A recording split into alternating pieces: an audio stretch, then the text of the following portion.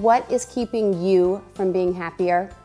Hi, I'm Stacey Yates Seller. Welcome back to Happier by the Minute, where we deliver the research and the rigor, the tips and the tools of happiness 1 minute at a time, because when we know better, we do better.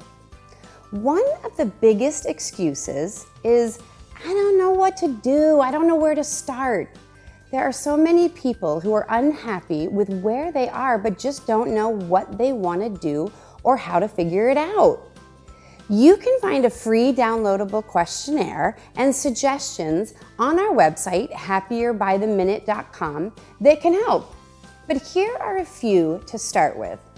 Number 1, talk about what you love to do with other people all the time.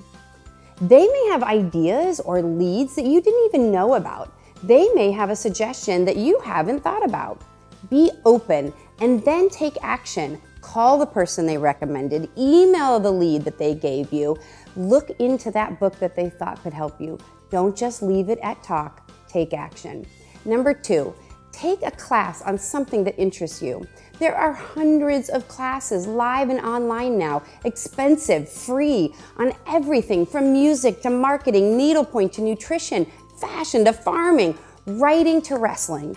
Most people stop themselves because they're looking for the perfect answer, for the right thing.